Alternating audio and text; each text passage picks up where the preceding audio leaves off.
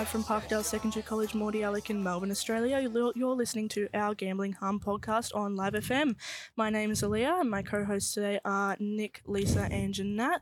Our special guest today is Fred Rubinstein. He's a young man with lived experience with gambling harm. Hi Fred, welcome to the show. Hi Aaliyah, thank you for having me. What age did you begin gambling? Probably started gambling regularly when I was 14, probably in year 9, which was probably 12 years ago. Yeah. I'm 26 now. And it started, when I started, it was just small multis, like small bets, $5, $10, because that's all I could get access to. And I kind of knew which KAB to go to, which guy to sneak around with, how to kind of position myself so I could kind of hide. And then throughout the rest of my schooling and then post-school, it just got worse and worse and worse. Yeah, and do you believe that the games you played when you were younger that had gambling aspects to it, do you believe that that's what started your addiction? I think definitely it was just a natural progression. I was very obsessive gamer and with competition, like even from age 10, 11, I was in arcade games, putting those dollar coins in and playing like stacker and stacking the blocks to tops, and I'd play hundreds and hundreds of times, and, take coins from the coin jar.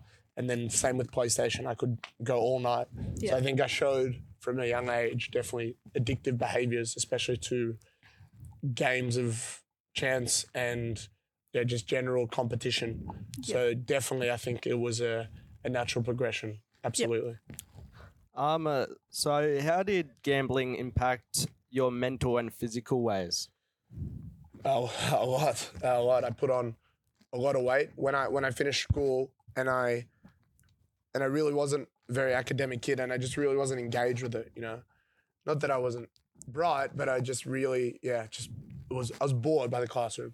So when I finished school, and I had a lot of money from an inheritance of losing my old man at a young age and losing my grandma, I started gambling regularly all the time, and then it became throughout 2015 a habit of sleeping all day, going to the pubs at night, betting on dogs, horses, and then going and betting at the casino. And the weekends was the same, but it was just all footy or cricket. And the way that it impacted on me physically and mentally was I became really depressed because I was losing, and it was just a really unhealthy lifestyle. And I put on a lot of weight. I put on a good 30, 35 kilos. And it impacted me really badly. I think people could see it just by looking at me that I wasn't happy or healthy. And it was just really bad for my physical and mental health. It was it was bordering on catastrophic. It was, very unhealthy. You mentioned that you got access to your inheritance when you were 18. Do you believe if that you didn't have access to that inheritance, that it wouldn't have gotten as bad as it did? It's a good question. I think potentially. Yeah, I think potentially, because without access, I suppose it's almost impossible, right? Like that's why I'm really big on pushing disabling behaviours, not enabling behaviours. I think I was headed for trouble regardless. I think just the fact that I was getting a lot in trouble at school, and I was having kind of an identity crisis, and, the grief and trauma of losing my dad and just being kind of wild and not fitting into the box of society. I think I was headed for trouble anyway, and that just kind of made it easier. So I think maybe not as bad financially, but I think I would have hit trouble one way or another. You mentioned in your article that you stole money from your mum. Do you still have a relationship with her? Yeah, we have an amazing relationship. And we had a really good relationship before that. During that time, obviously, it was really strained because of what I was doing to her and to myself. And, it took a long time to rebuild that trust and respect that, she didn't have to check her accounts anymore, and she could kind of, leave me alone when it comes to doing my own thing, having work and building on that the last 5-6 years. But over time and repetition of behaviours, you can turn that around. It does take time. It takes a lot of work. And I think it kind of goes like this, at the start, when you start a problem, you have let's say the benefit of the doubt. And then over time, the more you lie, the more you behave in a certain way, the less the less trust and respect you have from your friends and family. And then it's doubt of benefit, whatever you say, they're going to doubt you naturally. And then only actions can kind of bring that back to benefit of the doubt. So I think, it took a long time to rebuild our relationship, but now it's stronger than ever. Did you know that there were helplines? If so, why didn't you access them? I did know there were helplines, and I did access them, actually. It just, a couple of, after a couple of bad losses or a couple of, crisis moments, I called them and kind of asked for help and kind of shared some of what I was going through. I wasn't fully open with them. And I think why I didn't stick is because I wasn't ready to change. I wanted to keep gambling. I wanted to turn it around in that space. And I wasn't ready to stop and absorb the pain of what I'd done and other things in my life, like losing my dad and not knowing what I wanted to do with my life, lots of things. And gambling was a distraction from that. And it was like a cycle of anxiety and shame. The worse I felt, the more I would gamble. So I called them a couple of times and it was helpful and they asked really insightful questions. But, it's like that old saying, if you can lead a horse to water, but you can't force it to drink. I couldn't change until I was ready to change. And that kind of took me hitting rock bottom. What was the turning point where you realised you needed help? Oh, that's a perfect segue from that question to that. That's perfect. Yeah, because that's what I was talking about just then was hitting rock bottom was that was the point. Not necessarily that I realized I needed help, but that I realized that I needed to change. And realizing that I needed to change made me embrace accepting help because I wanted to change. Because I knew that after the third time I stole from my mum, that if I kept going, she was going to call the police and they were going to press charges against me for theft. So I knew that if I kept going, I, was going to get in big trouble. So I had a choice of, keep going and get in trouble with the law, keep gambling and, potentially be arrested or stop and turn my life around. So I think having that pressure thrust back onto me was essential because it's very easy, guys, when you're gambling through your phone or through chips or through screens to distance yourself from the loss. It's not like it was in the 90s or early 2000s where you have to go with big bags of cash and you go $100 bill after $100 bill and you have time to think about it. It's like bang, bang, bang, bang, bang, and you can push it away. But when someone puts that pressure, that feeling of what you're doing back onto you, that feeling of consequence, if you keep doing this, then this is going to happen and you don't want this to happen. That was my rock bottom, feeling that pressure, that self-preservation. And it's unfortunate that that's what it took for me, but it is what it took. I had to feel a reason to change, and that was my immediate reason to change. And then I found many other reasons. So yeah, that moment of stealing from my mum for the third time and being threatened with the police, and I knew she was serious, was the moment that I decided, okay, I need to change. If you're just tuning in, you're listening to our Gambling Harm podcast on Live FM, live from Parkdale Secondary College, Mordialloc in Melbourne, Australia. My name is Aaliyah and my co-hosts today are Lisa, Nick, Ange and Nat. Our special guest today is Fred Rubinstein, who is a young lived experience with gambling harm. Now, Fred, do you think that your dad gambling when you were growing up made it feel normal to you and made it normalized in your life? I think definitely. I think people ask me that a lot. Was gambling like a connection to him? And it wasn't like a conscious thought like, I should do this because dad did it. It was more subconscious. It was like my dad did it and then my older brother did it. And also it fit my personality like a glove and my temperament, being very moody and very excitable. So yeah, I definitely think it had a massive influence on me. And also the fact that he was a well-respected businessman and mathematician, and I have a little bit of that math brain, but nowhere near to the extent he did. I think I was envious of that. And yeah, definitely it was a way of dealing with my trauma, a way of distracting myself from being disengaged with life and the education system. And it was just, I suppose, a circumstantial event of all those things coming together. And that's where I ended up. And I think, like I said earlier, I was headed for trouble regardless. But I think if I had a bit more information about myself and maybe a bit more support earlier on, it could have been potentially could have been slightly lessened, but more now.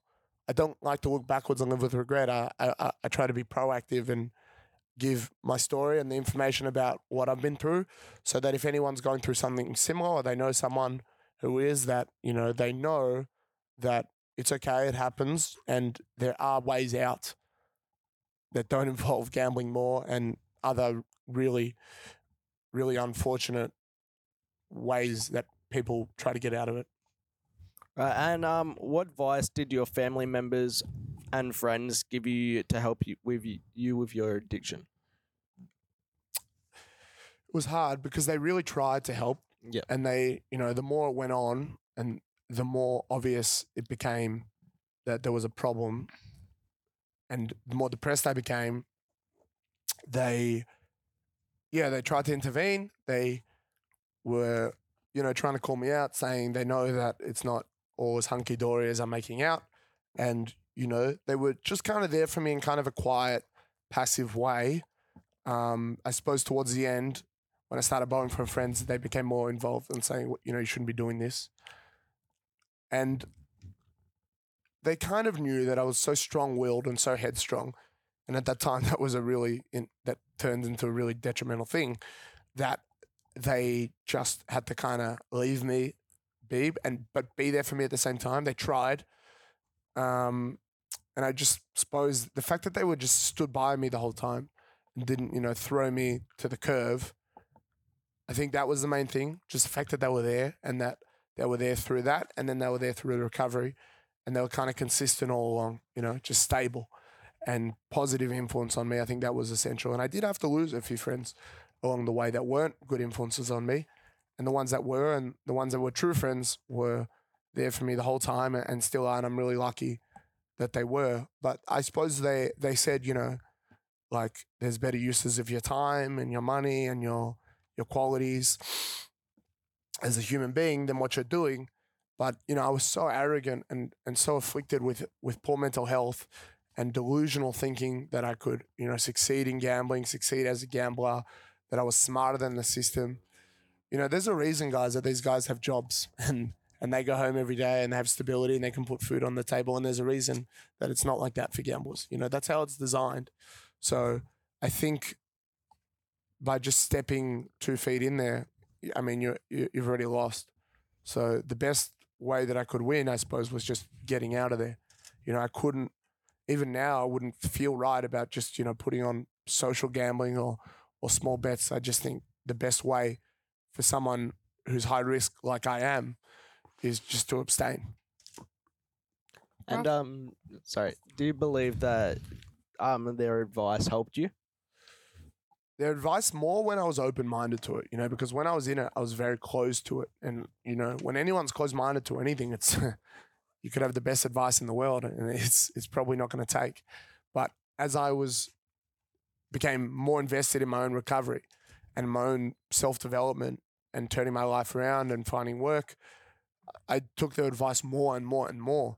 And it's to the point now that I'm still very open to advice, but now I'm really regained my self-confidence and regain my self-belief, because I suppose at that time of when I was at rock bottom, I really had to rebuild, really strip me of ego and self-assurances and just strip me of that, because I needed to admit I needed help and I needed support. And I've rebuilt my self-confidence and my self-perception over years of hard work and just doing positive things for friends and family and for community. And I'm not a saint, but I just try and do my best in whatever I'm doing. I try to do my job and I try to always improve. And I think that is the main thing. Was, even though I had some of the characteristics that I have now, I had before I was gambling, it was just turning it into healthier forms and understanding why I gambled and why it wasn't going to work for me and what I could do instead that would make me feel and be the way I wanted to be and the way I wanted to feel. So I think that was the key. You ask your question, we have to wrap it up soon. Is there any advice would you give to people dealing with gambling addicts or harm? I think the main thing I could give is one is just be honest with yourself, because people say, why didn't you reach out for support? Why didn't you take help earlier? It's because I wasn't honest with myself. I was lying to myself. I was living a lie that I could have success as a gambler and that I was having success. I was completely deluded and I needed professional support to get out from that. So that's one. Just be honest with yourself. And then when you're honest with yourself, you can be honest with someone else, someone that you trust and respect, anyone. And the second one is that, you're going to die. One way or another, you're going to die. And what do you want to live for? What do you want to be known as? What kind of legacy do you want to leave? I'm pretty sure it's not one as a degenerate or as someone who is a loser, which there is a perception around, degenerative gamblers as losers and with weak willpower, which I don't think that last one's not really fair. It's very hard when you have an addiction to anything. But yeah, like I said, when you're at that high risk, that I think the only way is you can abstain. And even though it is hard, you're much better off. The things you can do instead, you're much better off. But it's hard. I'm lucky. Not everyone got the high level of support that I got. Not everyone can afford it. Not everyone has those resources that I got. And I think it's very important that people know that, it's okay to suffer and struggle a little bit. And it's also okay to talk about it and admit that you need help. You can't do it alone. That's all we have time for That's today. all right. But thank you so much, Fred. It's been a great pleasure talking to you. Thank you. You guys been sharp. That was live from Parkdale Secondary College, Mordialloc in Melbourne, Australia. You've been listening to our Gambling Hum podcast on Live FM. My name's Leah, and my co-hosts today were Lisa, Ange, Nat, and Nick. Thank you for joining us today. We hope you found the information today useful. Until next time, have a great day.